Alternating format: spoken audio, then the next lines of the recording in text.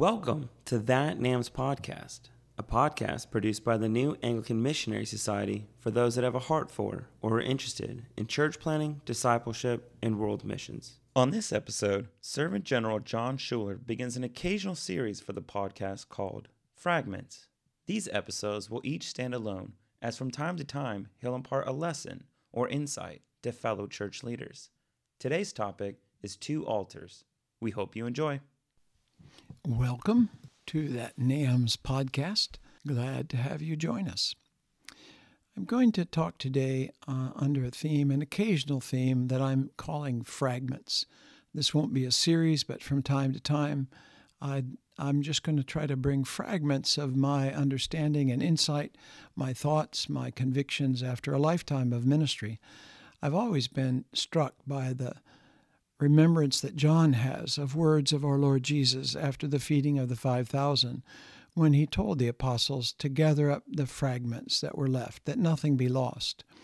And so, fragments. Today, I'd like to talk about 2 altars. 2 altars. The altar of God and the altar of the denomination. It's on my heart because of a number of conversations recently with troubled brothers. Several of those brothers are Anglican brothers, but I'm also aware of troubled brothers in other parts of the church, particularly Roman Catholic people at this time in history.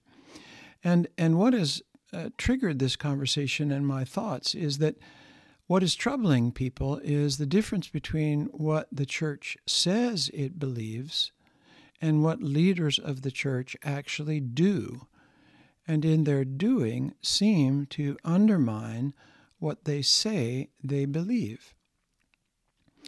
Now, it's a historic problem. It's not a new problem. Anyone that reads their Bible knows that it's been a problem from almost the beginning of God calling a people through the great Moses.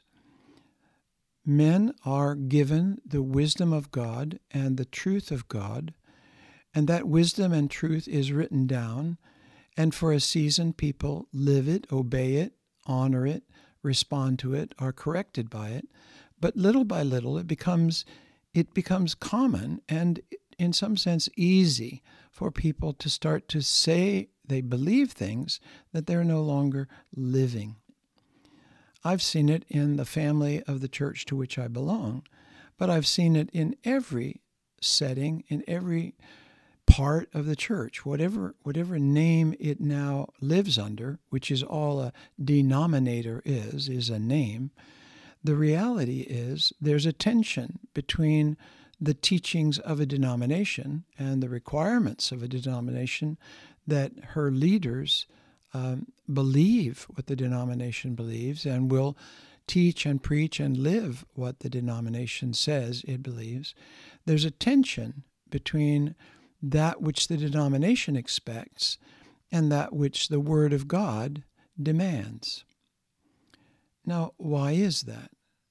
Well, the reason that I believe that makes sense of it, that explains it to me, is that every denomination of Christian people is a community of people following a tradition or a set of traditions that are the traditions of men.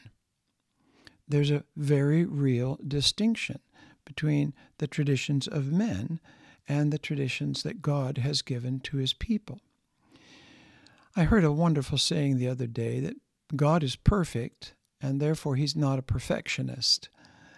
I loved that saying, and it made me smile because it's quite possible in human life for men to be perfectionists and to hold people accountable to things they cannot themselves do or things they cannot themselves keep. And often the perfectionist is pointing to some portion of what God has revealed, certainly perfectionists in the church. And yet God himself, being perfect, has absolute liberty to change things at the time that he believes they need to be changed. Perhaps the most classic example of that would be when God gave to Moses the command to craft the bronze serpent and place it on a pole, that sick Israelites would be healed. That was a commandment of God. Moses obeyed, and many were healed when they gazed upon the bronze serpent. And yet, years and years later, it was the response of King Hezekiah in times of great distress to recognize that the people of Israel had made an idol out of the bronze serpent on a pole. And so we hear in the second book of Kings, in the 18th chapter, in the 4th verse, that King Hezekiah commanded that the bronze serpent, commanded by God to be crafted, be ground up into powder and scattered on the water that the Israelites would drink, to spare a great catastrophe. God can give gifts in a season that are not eternal gifts. And that's what happens in denominational life. God calls a people into a pattern of obedience, into a pattern of responding to the gospel, into a pattern of organizing and living the life of Christ's people. And little by little, traditions grow up. It's inevitable.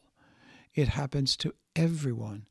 Every group of Christians that is ever separated from another group of Christians over some element of truth as they understand it will inevitably develop a pattern by which they seek to uphold that truth that will become, in time, more important to many in that community, in that denomination, in that fellowship, in that network, will become more important to the men in that network or denomination than the Word of God itself. It happens over and over and over again. Many years ago, in the early days of my friendship with one of the finest men that I've ever had the privilege to know and to serve with, he was a Baptist pastor. And he was young and early in his pastoral ministry. And he was concerned to bring a new element of life, a new renewing, a new life in the gospel to his congregation. And he brought in a wise older minister for a weekend of renewal. And the focus of the weekend was disciple making. What does it mean to be a disciple maker? Well, the weekend went very successfully, and on Monday morning, he'd stayed overnight till Monday. He had breakfast with my dear friend, and in the conversation, he eventually asked this question: do you believe that God is calling you to be a disciple-making pastor? My dear friend said, well, yes.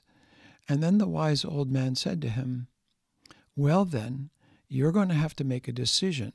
Will you serve the altar of God, or will you serve the altar of the denomination?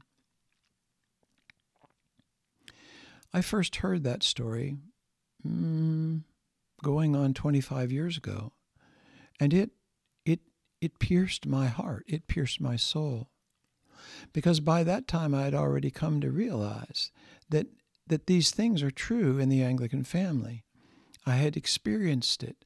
I had experienced it in the mother country, in England. I had experienced it in my own country, in America. That things that I was taught, that things that the church proclaimed, the things that the prayer book teaches, were not being lived.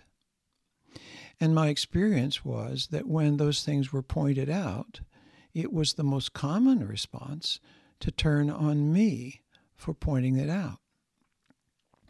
And what I realized in the story of my friend was that many of my Anglican brothers were more committed to the traditions of Anglicanism than to the Word of God, even though one of the most central, if not the most central, tradition of historic Anglicanism is our fidelity to the Word of God, our commitment to the Word of God, our desire to not break the Word of God, our promise to do nothing that is contrary to the Word of God. So it remains a challenge to walk with Christ, to walk as a disciple of Jesus, to live by the Spirit of God, submitted to the Word of God, it is an inevitable reality that from time to time the traditions of men will react against the Word of God. And when that happens, what must we do? Well, we must be faithful to the Word of God.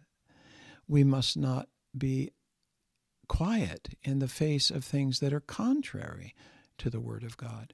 We must not align ourselves with those who are overtly rebelling against the Word of God, or undermining the Word of God, or speaking against the Word of God.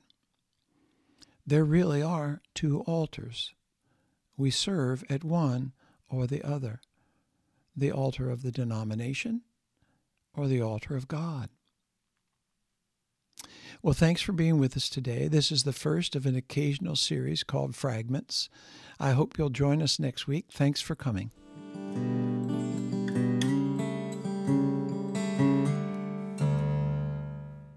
If you enjoyed this week's episode of That NAMS Podcast, please rate, comment, and subscribe on whichever podcast platform you are using. Also, if you would like to get in touch with us or want to learn more about NAMS and our mission, please visit us on our website at namsnetwork.com. Thanks for joining us, and God bless.